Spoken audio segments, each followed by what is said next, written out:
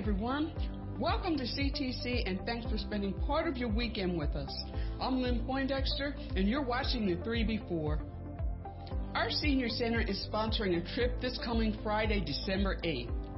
Everyone is invited to December in Smithville.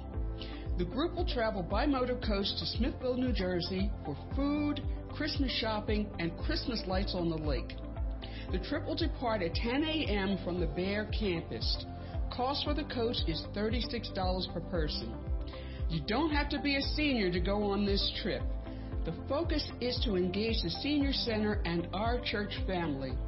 To learn more or to sign up, contact Marianne Strayhorn at mstrayhorn@ctcde.church. Next weekend in all 3 services, we will take some time to honor and remember loved ones who have been lost in the past year. On that weekend, you will have an opportunity to write the name of your loved one on an ornament, and you will be able to place them on one of 2 trees. During the remembrance, 4 candles will be lit, 1 each for grief, courage, memory, and love. Laminated bookmarks will be available and will have on them the poem 4 Candles. We encourage you to worship with us that weekend as we honor and remember loved ones we have lost. Our next men's dinner is planned for Wednesday, December 6th at 6 p.m. at Legends Restaurant near the Newcastle County Airport. Men from both campuses are encouraged to come and bring a friend with you. The men's breakfast will be on Saturday, December 16th at 7:30 at the Bear campus. For more details or to let us know you're coming, you can contact Kevin Sturgis at 302-824-5625. Thanks for being here today. You can find more information about all of our ministries by going to ctcde.church. You can also like us on Facebook and follow us on Instagram. As we worship together today, our prayer is that you leave feeling encouraged and closer to God than ever. Please let us know if there's anything you need while you're here. Now, let's get ready to worship.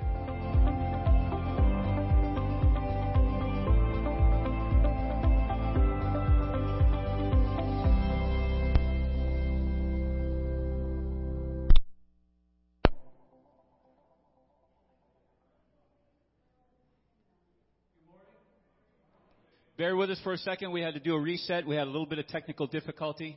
Are we okay? Technical difficulties are awesome, aren't they? But God is still here with us. Amen? We have come to worship Him, and we worship Him today because He is love. Love is not just something that God does for us and does in us. Love is what He is. And so today, as we worship Him, we give Him praise.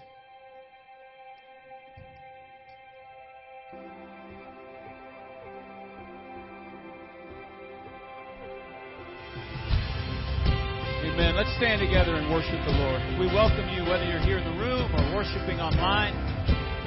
We just want to worship Him today.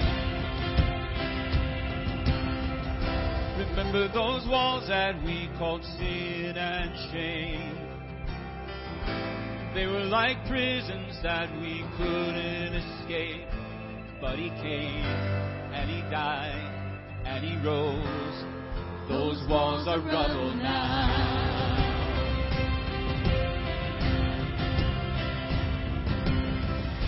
Remember those giants we called death and grave. They were like mountains that stood in our way. But He came and He died and He rose. Come on now. Those giants are dead now. Oh, this is our God. This is who He is. He loves us. This is our God. What He does, He saves us. He bore the cross, beat the grave. Let heaven and earth proclaim, this is our God, King Jesus.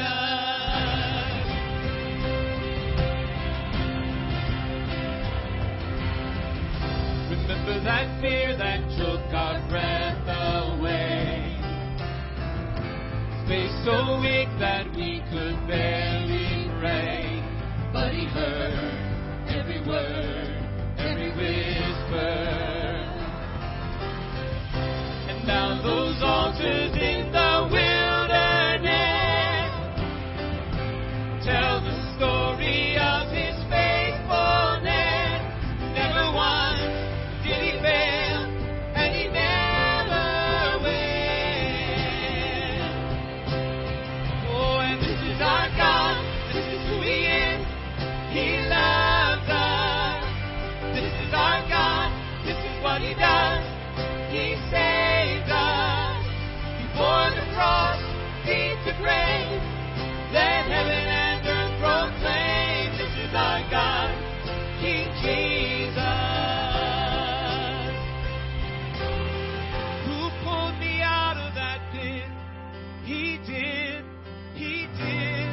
Who paid for all of our sin? Nobody but Jesus. Who pulled me out of that pit? Come on. He did, he did. Who paid for all of our sin? Nobody but Jesus. Who rescued me from that grave? Yahweh, Yahweh. Who gets the glory and praise? Nobody but Jesus. Who rescued me from that grave? Yahweh, Yahweh. Who gets the glory and praise? Nobody but him. This is our God. This is who he is. He loves us. And this is our God. This is what he does. He saves us. He bore the cross, beat the grave. Let heaven and earth proclaim, this is our God, King Jesus. He bore the cross, beat the grave. Let heaven and earth proclaim, this is our God, King Jesus.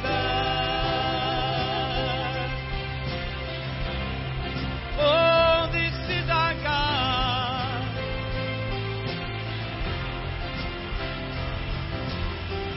Come on and give the Lord praise today. Lord, we thank you that you are love.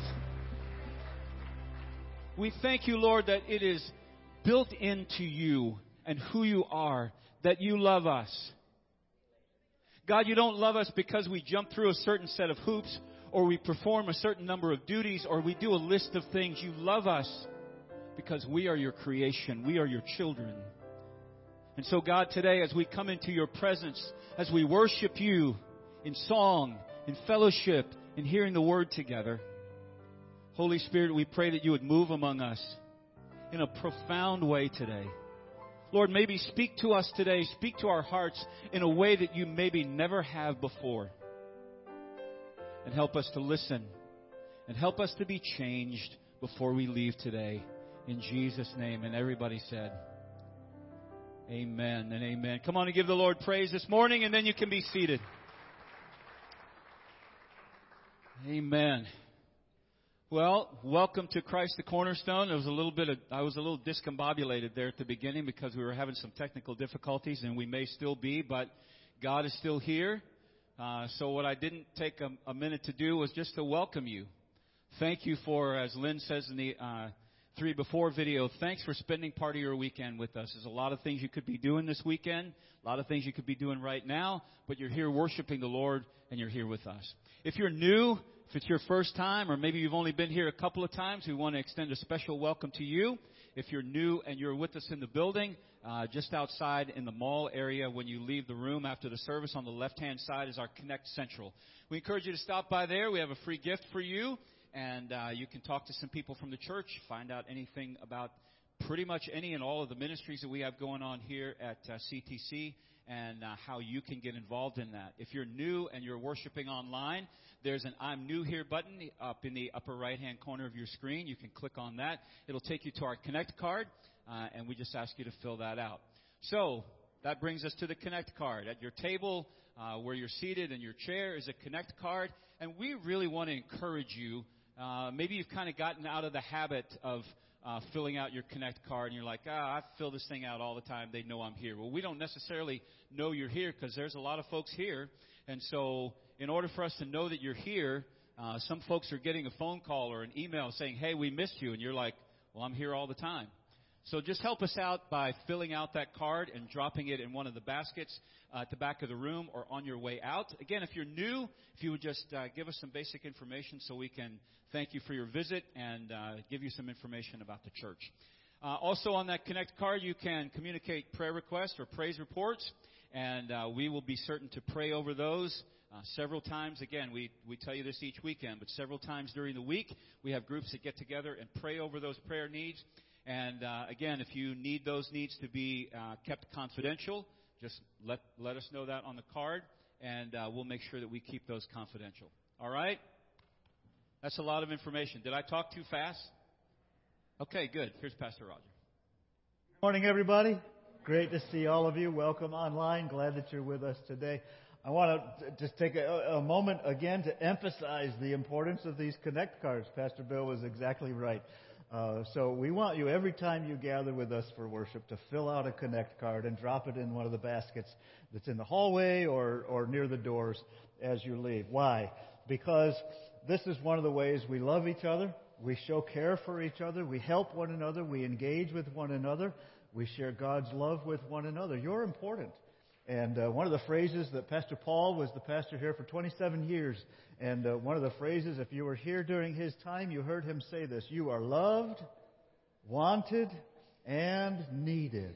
And that culture that we want to create here is so important. And if we're not intentional about creating that culture, we won't experience it together. And we want you to do that. So we need your help. So participate in that, doing that. So love, serve, and engage are three words that we frequently talk about. We talk about serving God, serving others with our gifts and all of our resources. And I just want to take a moment this morning to say thank you so much for giving faithfully and generously to God through the work that we're doing together as the body of Christ through Christ the Cornerstone.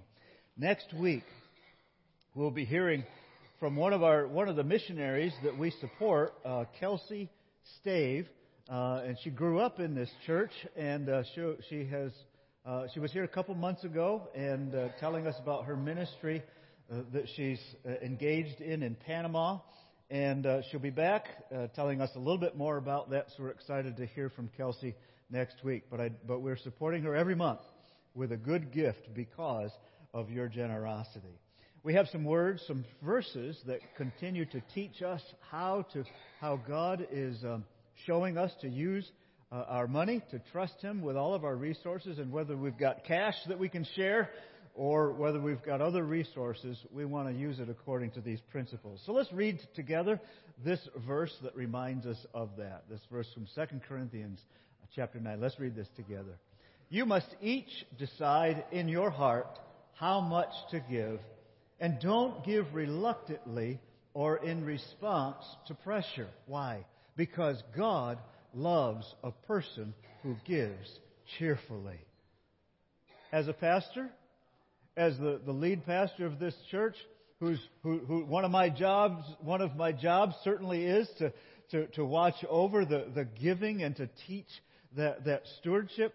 That's a hard verse for me to read, because it means that I've got to trust you to listen to God in your own life and to give generously. And I don't want to beat you over the head with this law or that law. God says you must do this, but give it generously and decide for yourselves how much to give, and do so with a grateful heart. So I do thank you for your generosity with us. Well, let's continue worshiping God this morning as the team comes back. I invite you to stand again with me, and I offer this prayer as we continue to worship. Let's pray. Our Heavenly Father, we've gathered here today to be in your presence, to listen to you, to sing to you. We thank you for who you are in the opening song, God, that we sang, that this is our God. This is who He is. This is what He does. He loves us. And we come this morning to worship you. God, we don't want to leave this place this morning without experiencing your love in our lives this morning. And then we want to leave today, God, having been encouraged and lifted up to live our lives in your presence. So, as we continue to worship, as we sing, as we hear your word this morning, as we celebrate the sacrament of communion, we know you're with us, and we praise you for that. In Jesus' name we pray. Amen. Amen. Jesus, we thank you for your sacrifice. We worship you today as the King and the Lord and the baby born in a manger. Thank you, Lord.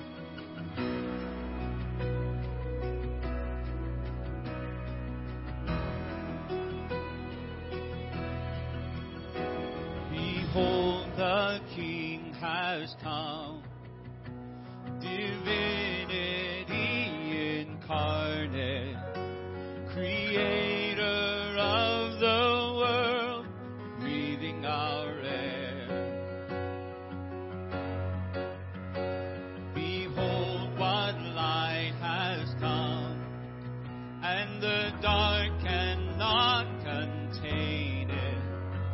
The Savior of the world is finally here. Oh, come, let us adore Him. Come, let us adore Him. For He alone is worthy, Christ the Lord.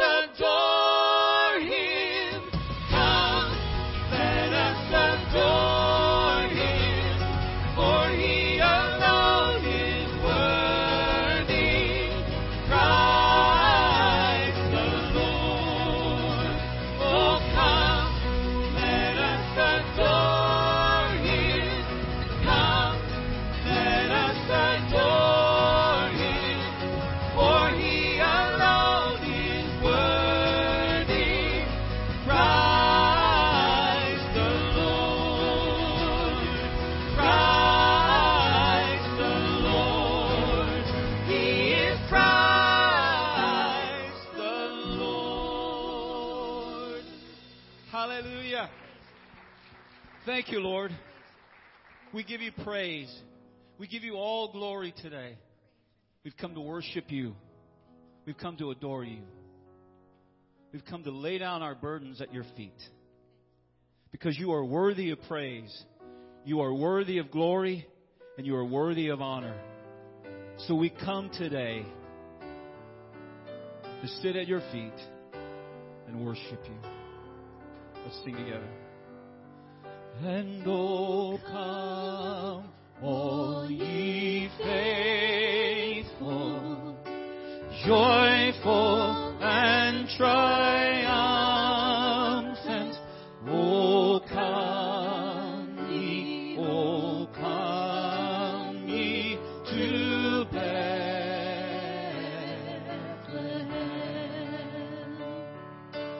Come and behold him, born the King of Kings. Sing it with us.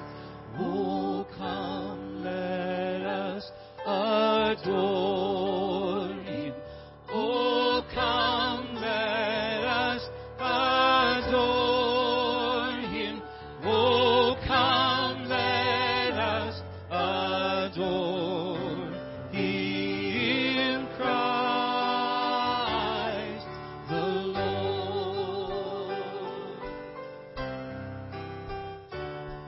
And sing choirs of angels, sing in exaltation.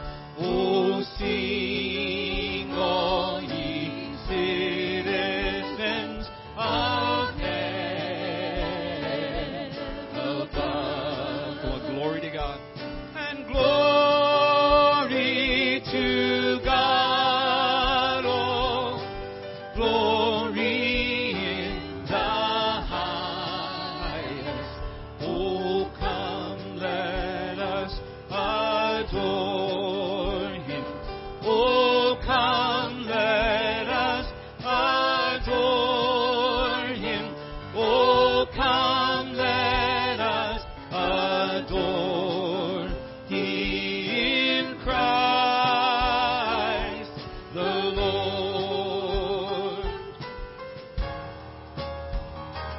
And yea, Lord, we greet thee, born this happy morning.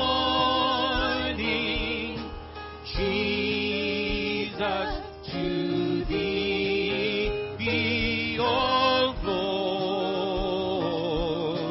given. Word of the Father, now in flesh appearing. Oh, come, let us adore him. Oh, come, let us adore him. Oh, come, let us adore him, Christ the Lord. Come on and give him praise today. Lord, we come to adore you. We've come to worship you. We've come to magnify you. Thank you, Lord Jesus. We think about that word magnify. And I just heard a pastor say this past week. We think about the word magnifying something. When you look through a telescope or binoculars, you're not actually making something bigger than it already is. You're seeing it bigger in your own eyes. So when we say something like we're going to magnify the Lord, He's already as big as He can be. He's already enormous. He covers the whole earth. He covers the whole universe. So we can't make Him any bigger, but today we can see Him bigger in our own eyes. Because if you're like me, you begin to look at God and the size of God through the lens of your circumstance. And when you do that, when I do that, it's like turning binoculars around and looking through them the wrong way. And then we make God smaller than He really is. I don't know who this is for today, but the lens of your circumstances can help you decide how big God is for you. But when we magnify Him, in our lives, in our worship, in our scripture reading, in our study of His Word, when we magnify Him. A friend of mine who's a pastor in Pittsburgh, he says this. He says, I'm not going to tell God how big my problems are. I'm going to tell my problems how big my God is. So I don't know who that's for today. Maybe it's for somebody online. Maybe you're watching us weeks down the road, months down the road. But today, God is big. And so we want to magnify Him. The psalmist said, lift up your heads, O you gates. Be lifted up, you ancient doors, that the King of glory may come in. Who is this King of glory? The question is asked. And the answer is, the Lord, strong and mighty. He is the King of glory.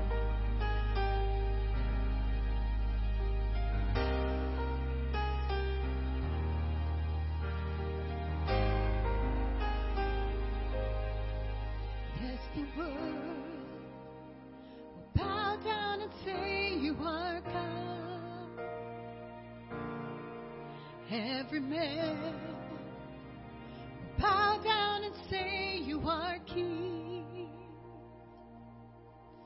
So let's start right now. Why would we wait? King of glory, fill this place. I just want to be with you. I just want to be with you.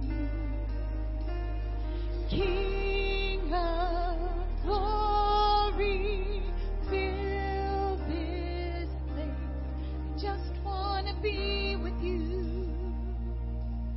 I just want to be with you. Yes, the world will bow down and say you are God. Every man will bow down and say you are King.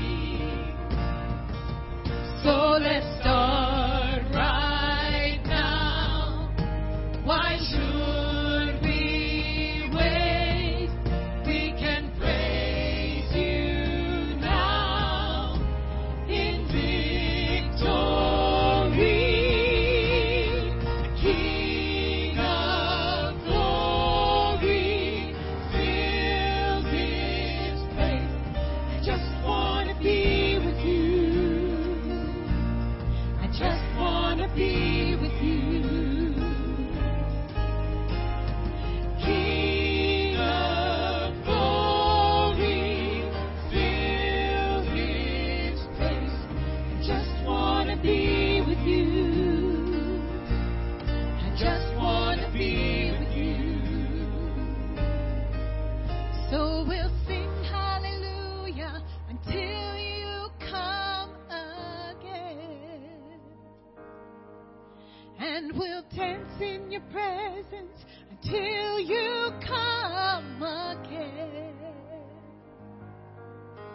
And we'll sing hallelujah until you come again. And we'll dance in your presence until you come again. We will sing hallelujah until you come again. And we'll dance in your presence until you come again. We will sing hallelujah until you come again. And we'll dance in your presence, dance in your presence, dance in your presence, dance in your presence. King of glory, fill this place. I just want to be with you. I just want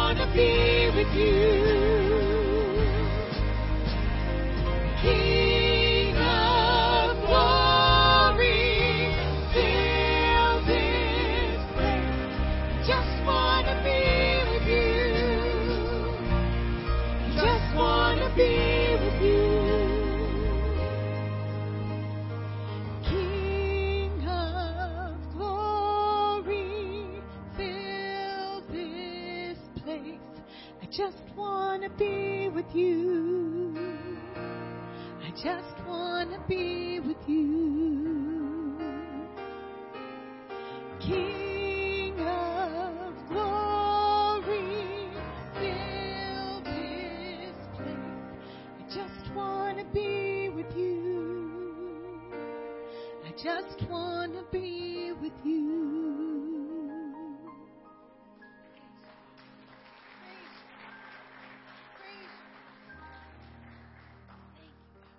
God, today, our goal is just to spend time with you, to be with you.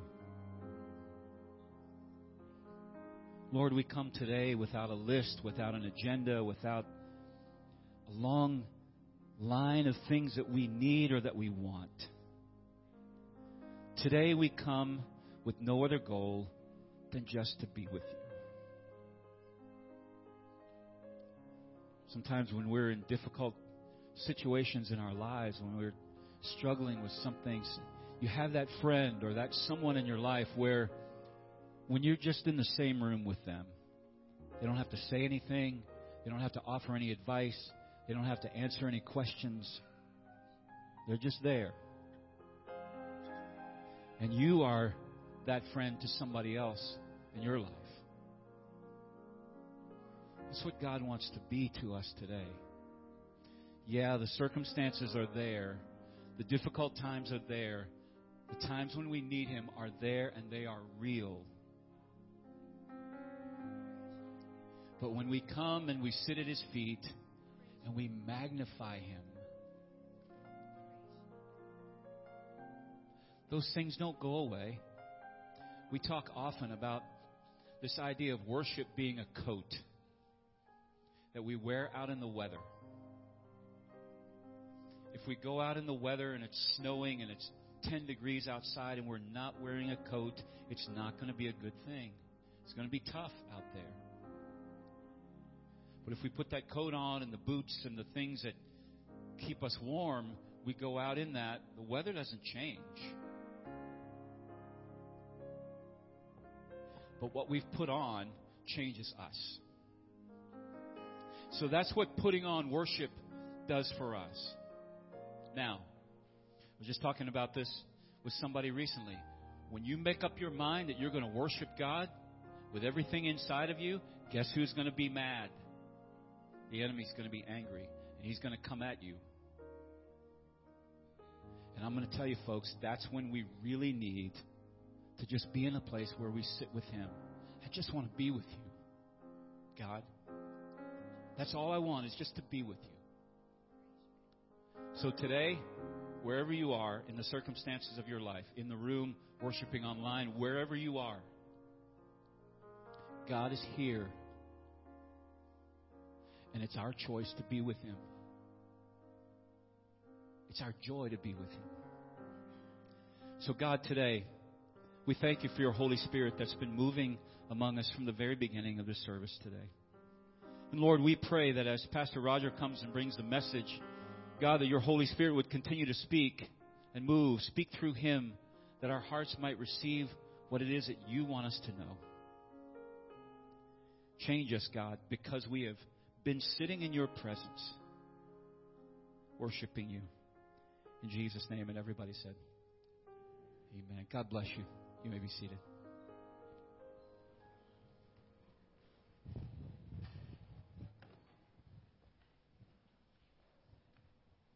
Wonderful, wonderful time of worship. And thank you for participating and entering into that presence, into the presence of God as He is with us this morning. We're starting a new series this morning titled The Winter of Our Contentment. Come, find peace in Christ. The phrase, "This is the winter of our discontent," you may have heard that phrase. It comes originally from a William Shakespeare play, Richard III. Richard III was a king of England. Let me tell you a little bit about this. This is how Shakespeare is portraying Richard. At the beginning of the play, King Edward has been enthroned as the King of England after a battle. Richard is his brother. who is not the king. So there's this great fanfare. We've all seen the coronation. Probably all of us have seen in some way the coronation of King Charles. And so you can imagine all the fanfare that went to the king. So this just happened at the beginning of the play, and then the scene shifts over to the brother, Richard.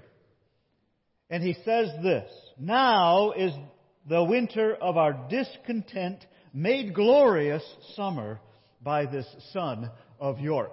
That's the first phrase. So what Richard is saying in this is, we've just come through this battle, this winter of discontent, but now there's peace. It's summertime. And then immediately, Richard shifts from that sense of peace, once again, to discontent. And I think that's the irony that William Shakespeare is wanting to portray. How easy it is for us as human beings to shift from having contentment to having discontent. We get that. We get that. We understand that, don't you? And we're taught to pursue greater things. Don't be content with your life. So you'll go for a job interview, and your prospective employer wants to see that drive, wants to see that energy, wants to see how you'll take the company from where we are to where we're going to be. If you're a teacher, you want your students to go from here to here. You want to see that ambition, you want to see that drive, you want to see that work in it. Don't settle. Don't get content. So we're conditioned in our world to live in a state of discontent. And yet, we long for peace. We long for contentment. How do we live in this setting of we're constantly driving to get more, to have more, to be more, and yet find peace in that? Because God really wants both, wouldn't He? I mean, we're human beings. So how do we live in that mix? That's what this series is about. We're going to be exploring this idea of contentment and how do we live in it. It is a way of holiness that God has for us. A better way, not of just being discontent with everything, but a way of being content even when our circumstances around us may bring strife and difficulty. I have asked a couple of the kids if they'd come and help me from the Morris family. Come on, guys. And I've got some treats here that I want to share. April's going to come too. You're just going to stand. You're going to stand by to just in case. So, piece of chocolate for you. You want one? Piece of chocolate for you.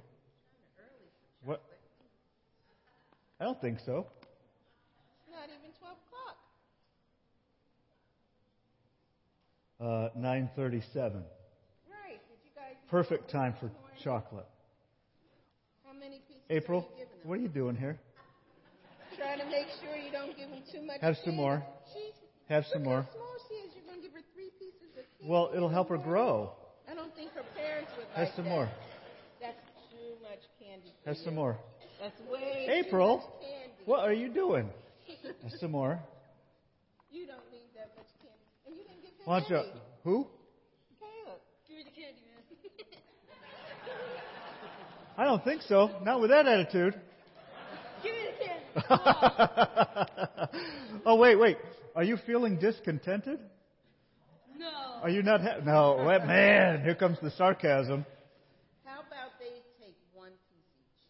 No. I want them to have more.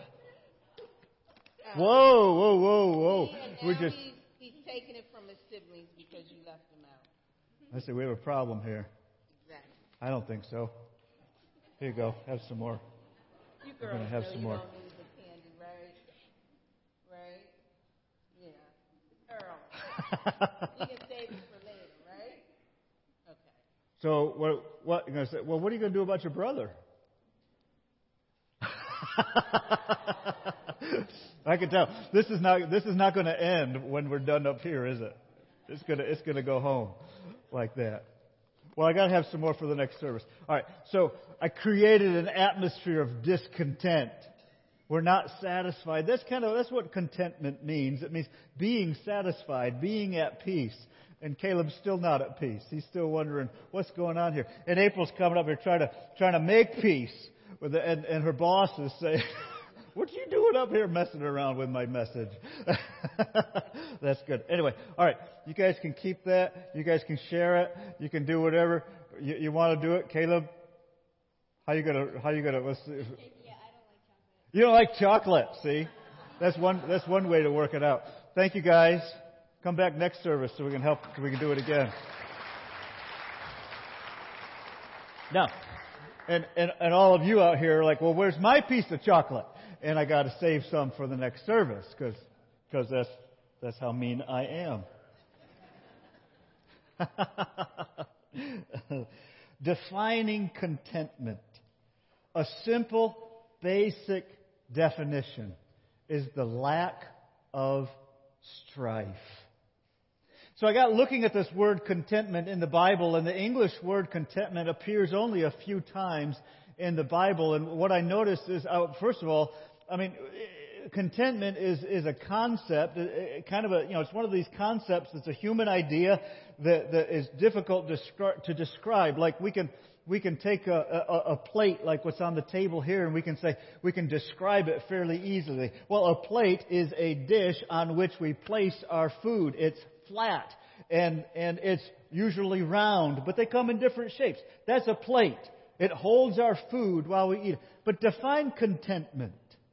You can't do it with concrete things, except to say there is no strife among us. And that's the way the ancient people and the ancient writers in the Bible defined contentment. They could only describe as what it was not rather than what it was. Now, we have the words contentment, and we understand what that means. We have the word satisfaction, satisfied. We have the word peace. And so all these words are part of contentment. And this is what God is calling us to experience in our lives. To experience contentment in our daily work, to experience contentment in our relationships, to experience contentment with God, lack of strife between me and God. So the question that I want you to consider this morning is this: where in your life is there any strife? Because if contentment is the absence of strife, then the presence of strife means there is no contentment. I think I just did some math there, something like that. I don't know. Kind of blew my mind apart. But so where in your life is there a sense of strife? Two things opposing each other, rubbing against each other, things that are difficult. You've got this angst in your stomach and you're not quite sure where that's coming from. What is this about? Well, let's look at some scriptures where this word contentment shows up. And throughout this series, we're going to be looking at different scriptures and different experiences to help understand contentment. But Hebrews chapter 13, I'm going to read verses 5 and 6. Only verse 5 is going to be up here. It says this: don't love money. Be satisfied with what you have. Why? Because God has said, I will never fail you. I will never abandon you. Let's think about the logic of this verse. Don't love money. And the word through this, be not a lover of money. It's one word in the Greek language. It makes a sentence in our language. Don't love money. But it's just one word in the Greek. It's a compound word, meaning it's got one part and the second part shoved together. We know the word Philadelphia, for example. And we know that that's a Greek word that means brotherly love. And we talk about Philadelphia as the city of brotherly love. And phila is the word love. Adelphos is the word for brother in the Greek language. So Philadelphos, the city of brotherly love, or the place of brotherly love. So this word for don't love money is a compound word like that. No sense in me saying it. Doesn't sound like Philadelphia, but you're not going to remember what it sounds like in the Greek anyway. But just know this, that it's one word and it means being a lover of money, and they put a prefix on the end of it, on the front of it, that negates the word. So it says, don't be a lover of money.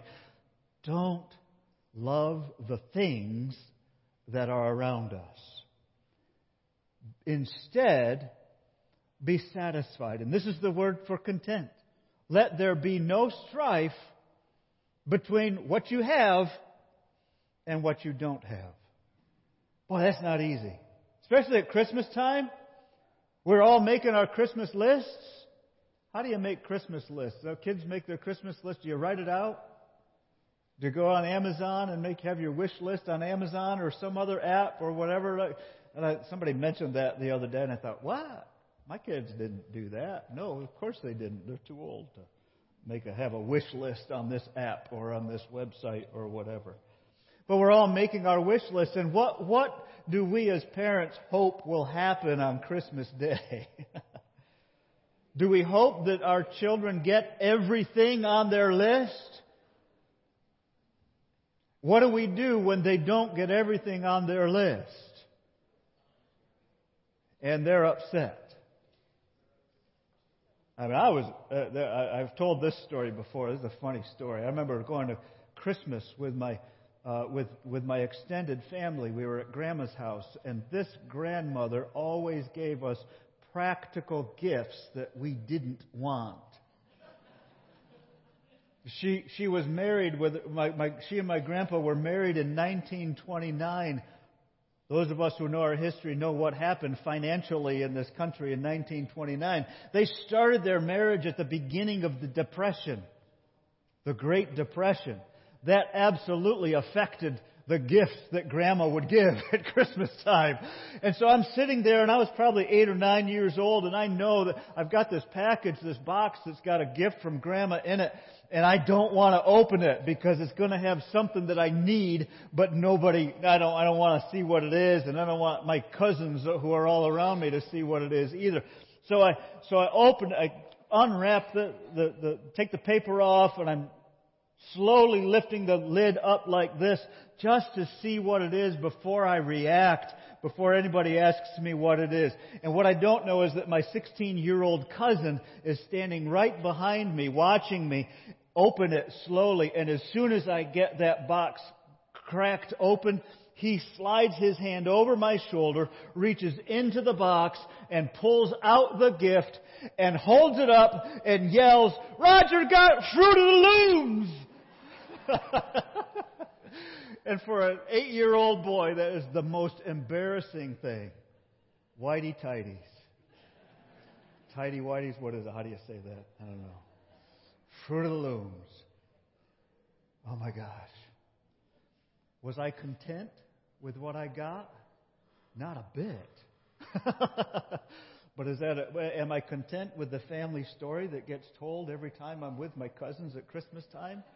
It's a lot of fun telling that story. Thank you, Grandma, for giving me great sermon illustrations. Don't fall in love with the thing you're getting. Be content with what you've got. Why? Now we've got to look at the grammar and look at the logic of this verse. Because. It doesn't say because up there. It says for. But we can replace it with the word because, and it has a stronger meaning. It's the same thing. Because God has said, I will never fail you. I will never abandon you. Therefore, be content with what you have. Are you? Oof. That's tough. We want to provide for this. I want a retirement like this. I got to have this for my family. I can't live without that. We've probably all seen that. Was it a Progressive commercial? With what's that woman's name? And her sister. Flo. Flo goes to her sister's house. Her sister's that lazy, rich, wealthy woman. She's riding her exercise bike, and she's naming all the things in her house that she has. And here's this this bariatric whatever oxygen thing that she steps in, and she said, "Oh, that's my bariatric oxygen machine. I can't live without oxygen." Duh. No, we can't live without oxygen, but she can't live without this thing. Yes, you can.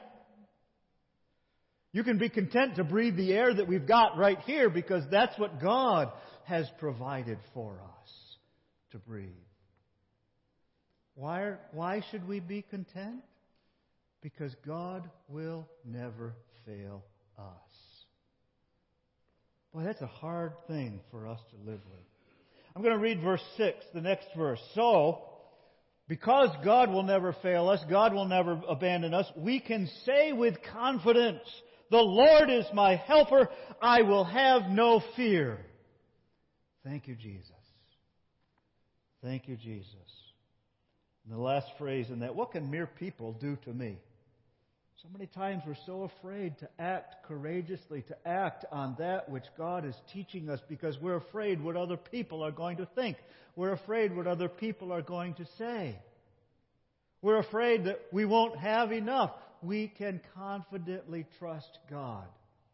Sometimes I have to trust God to give me the energy to do the work that's going to help me earn the money that I've got to do. Lord, get me well so that I can function. How are you going to provide for me, God? Go to another scripture, 1 Timothy chapter 5, verse 6. This one says, "Yet true godliness with contentment." So here's this phrase. What is God calling to us? He's calling us to godliness, but this godliness God is calling us to has contentment with it. It's part of the holiness, part of be holy as I am holy. This is what I expect for you to experience in your life. Godliness with contentment.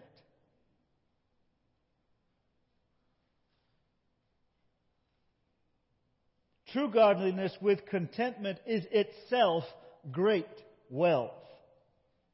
After all, we brought nothing with us when we came into the world, and we can't take anything with us when we leave it. So if we have enough food and clothing, let us be content. Now, remember one of the pastors in America, a very famous pastor in America, wrote a book called Holy Discontent. And this idea of us, there's a condition here. If we have enough food and clothing, let us be content. Now, what's enough? Now, there's a moving target, right, for us. And sometimes what is enough for me is much less than what you think might be enough for you, and what I think is enough for you. I might try to take the candy that we saw up here. What was enough? April was saying, "That's enough." And Eliana's saying, "No, it's not." No. And Caleb's saying, "I got nothing." And then he turned on his sisters to get what they had. There was discontent in the family. Pastor Vaughn and I have done plenty of funerals where we've seen that discontent in families. After mom and dad die and they're trying to figure out what do we do with the assets and the things that are afterwards. Is there contentment in the family? Oh, Lord, help us. I hope I'm not meddling too much. Yet true godliness with contentment is itself a great wealth. As I was studying that, I remembered, and I shared this in the email that I sent out on Friday. Growing up on the farm, we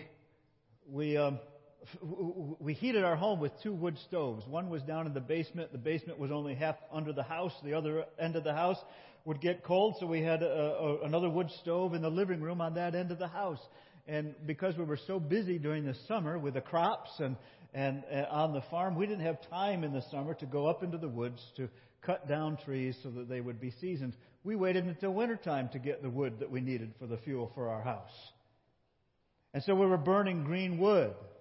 But as I was complaining, getting on the tractor and taking the wagon, hauling it up into the woods, and it was snowing or it was raining and it was icy and it was muddy and it was horrible, I was discontent.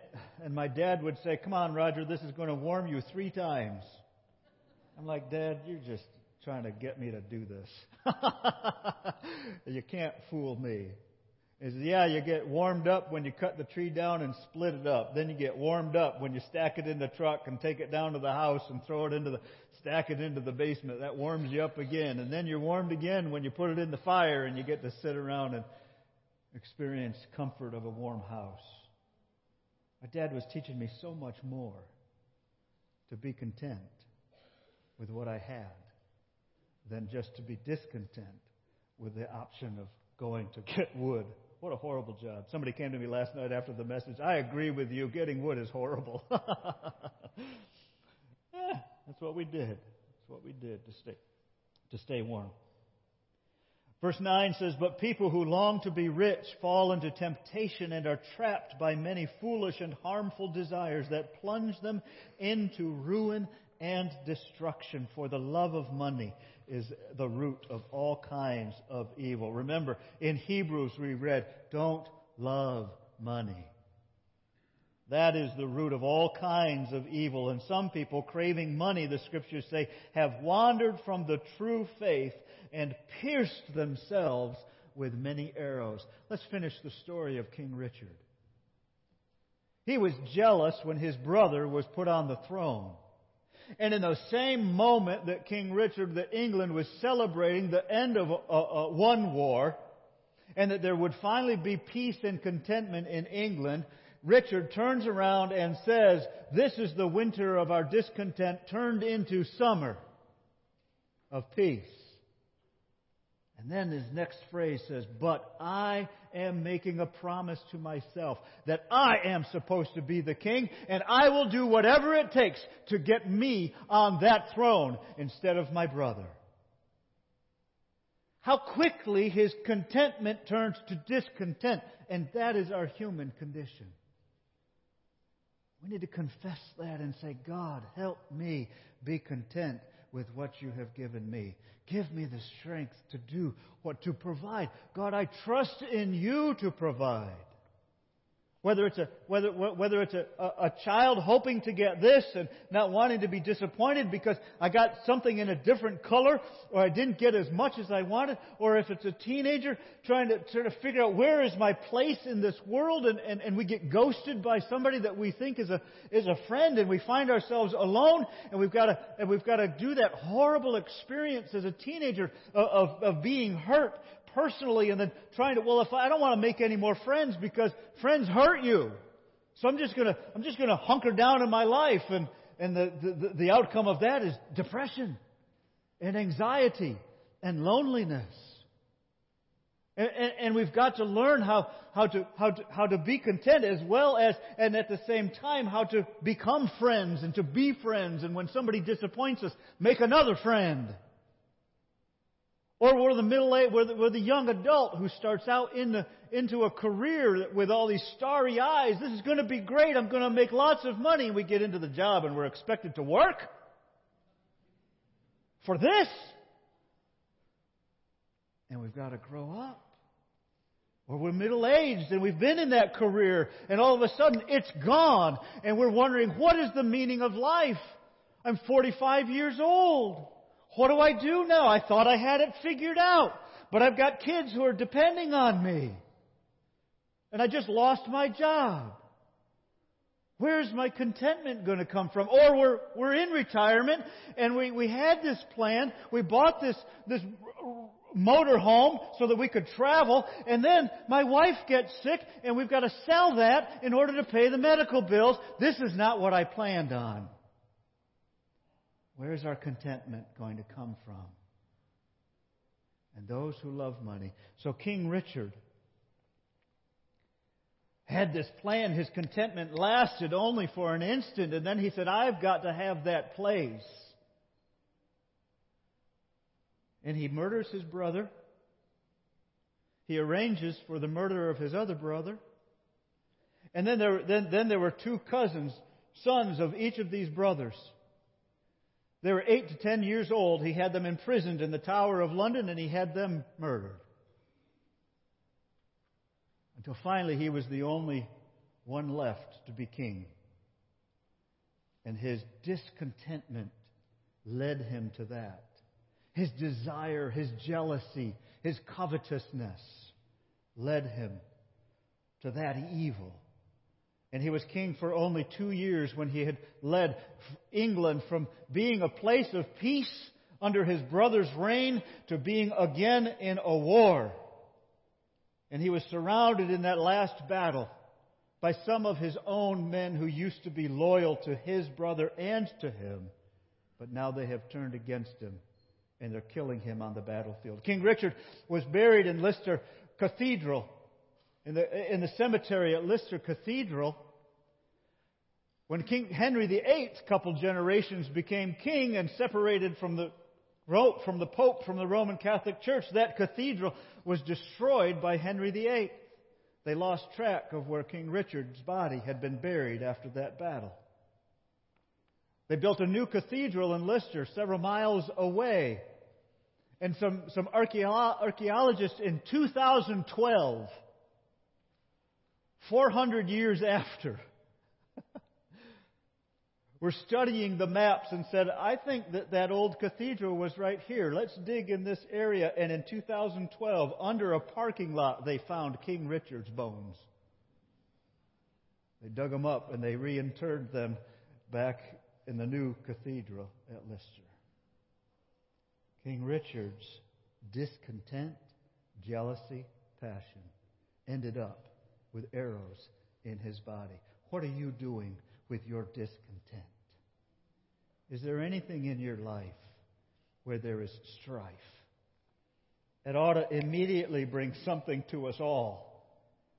And so my invitation is, let's bring it before Jesus. Let's consider what God has said to us. Don't love money. Be satisfied with what you have, for God has said, I will never leave you. I will never fail you. So we can say with confidence, the Lord is my helper.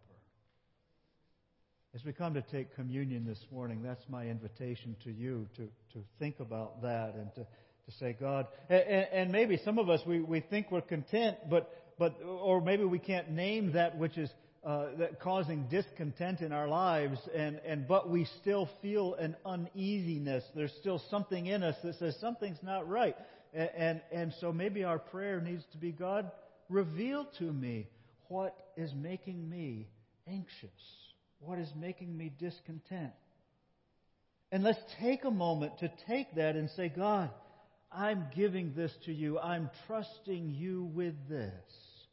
And kids, I think it's important for us to say, even right now, to decide, whatever happens on Christmas morning, I'm going to give thanks for what I've got.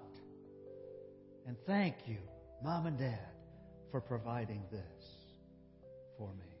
And help me, Jesus, to be grateful, even if I get disappointed. It's a prayer for grown-ups, too. Let's stand together as we prepare to receive this sacrament. I want to invite those who are going to help serve this morning, if you'll come now and prepare yourselves to serve. Would you do that? I would like us to say the Apostles' Creed together. Good, we've got some young people coming this morning to help serve communion. I'm going to let you guys put some of that on and clean your hands. Yay, got lots of people here this morning. Go ahead and sanitize your hands. They'll get ready. Let's say the Apostles' Creed together. I believe in God the Father Almighty, creator of heaven and earth. I believe in Jesus Christ, His only Son, our Lord, who was conceived by the Holy Spirit, born of the Virgin Mary, suffered under Pontius Pilate, was crucified, died, and was buried. He descended to the dead. On the third day He rose again.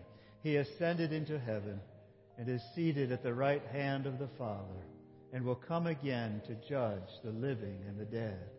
I believe in the Holy Spirit, the holy universal church, the communion of saints, the forgiveness of sins, the resurrection of the body, and the life everlasting. Amen. Let's take a moment for prayer, and then we'll join our voices again saying the Lord's Prayer together.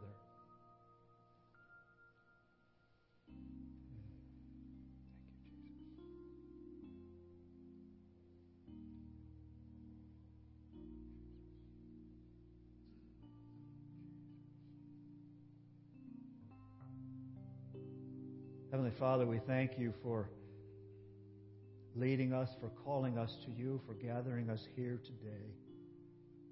Jesus, help us. We confess our need of you and of many things. God, we confess that it is easy for us to love money, to love our things, to focus on what I want, what I need, and how to get it. You say to us, be content with what we have. Help us to share, God. Most of us in this room could very easily agree we have more than what we need. Help us, God. And then, God, help us care for one another. And we thank you for that, Jesus. We confess our need and our help, our need for your help today. In Jesus' name, let's pray the Lord's Prayer together. Our Father in heaven, hallowed be your name. Your kingdom come, your will be done on earth as it is in heaven. Give us today our daily bread. Forgive us our sins as we forgive those who sin against us. Save us from the time of trial and deliver us from evil. For the kingdom, the power, and the glory are yours, now and forever. Amen. If you'll just give us a moment to get situated. You can see we've got a lot of young people here today to help serve. And there's going to be 4 places where you can receive communion. There will be one at the bottom of each stairway at the platform. I ask you simply to come forward down the aisles. Pastor Vaughn, I'm going to ask... what?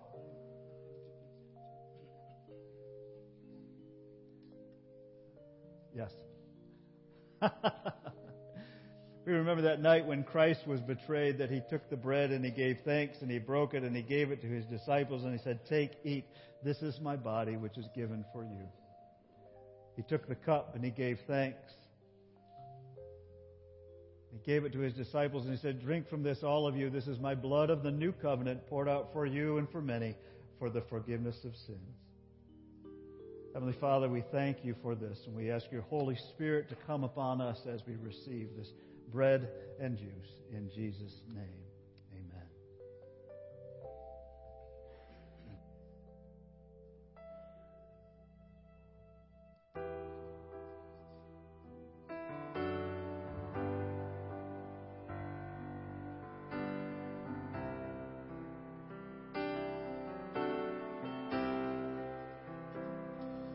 There's a place where sin and shame are powerless.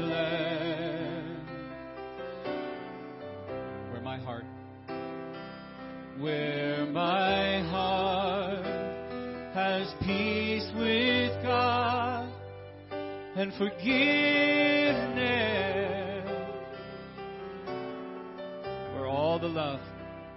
Where all the love I've ever found comes like a flood, comes flowing down.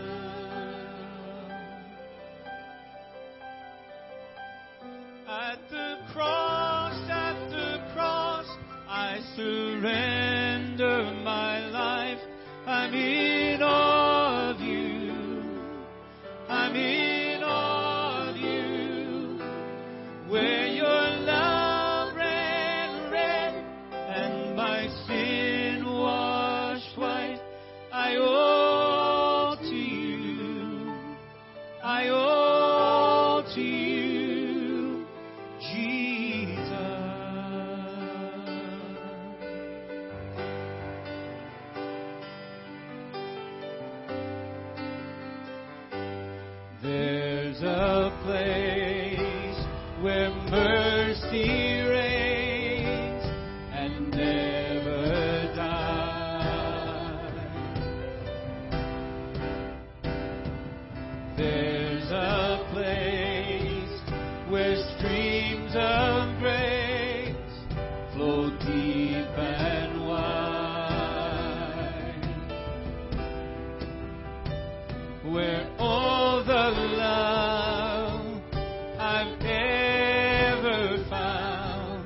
comes like a flood, comes flowing down.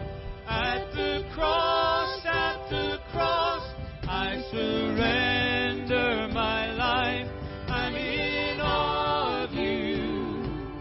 I'm in awe of you.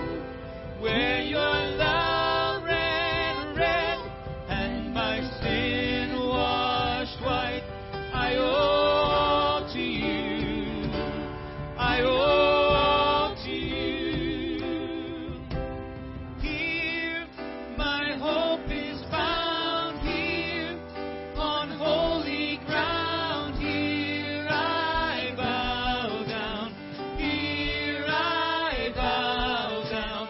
Here, arms open wide. Here, you save my life. Here I bow down. Here I bow at the cross, I surrender my life. I'm in awe of you. I'm in awe of you. Where your love ran red and my sin washed white, I owe to you. I owe to you at the cross. And at the cross, I surrender my life. I'm in awe of you. I'm in awe of you. Where your love ran red and my sin washed white, I owe to you. I owe to you. Sing here. And here my hope is found, here on holy ground. Here I bow down. Here I bow down. Here, arms open wide. Here, you save my life. Here I bow down. Here I bow at the cross, I surrender my life. I'm in awe of you. I'm in awe of you. Where your love ran red and my sin washed white, I owe to you. I owe to you. Sing at the cross. At the cross, I surrender my life. I'm in awe of you. I'm in awe of you. Where your love ran red and my sin washed white, I owe to you. I owe to you. I owe to you. I owe to you, Jesus.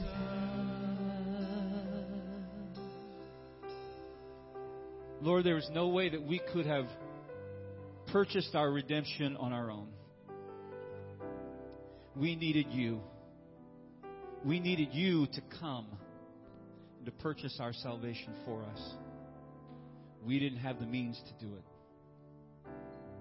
So, Jesus, we thank you today that once again we have an opportunity to remember that sacrifice. And Lord, let us never get to the point where it just becomes ritual for us, where it just becomes routine for us, where it just becomes something that we do on the first Sunday of each month. God, we pray that you would help us to always carry that wonder in our hearts and that awe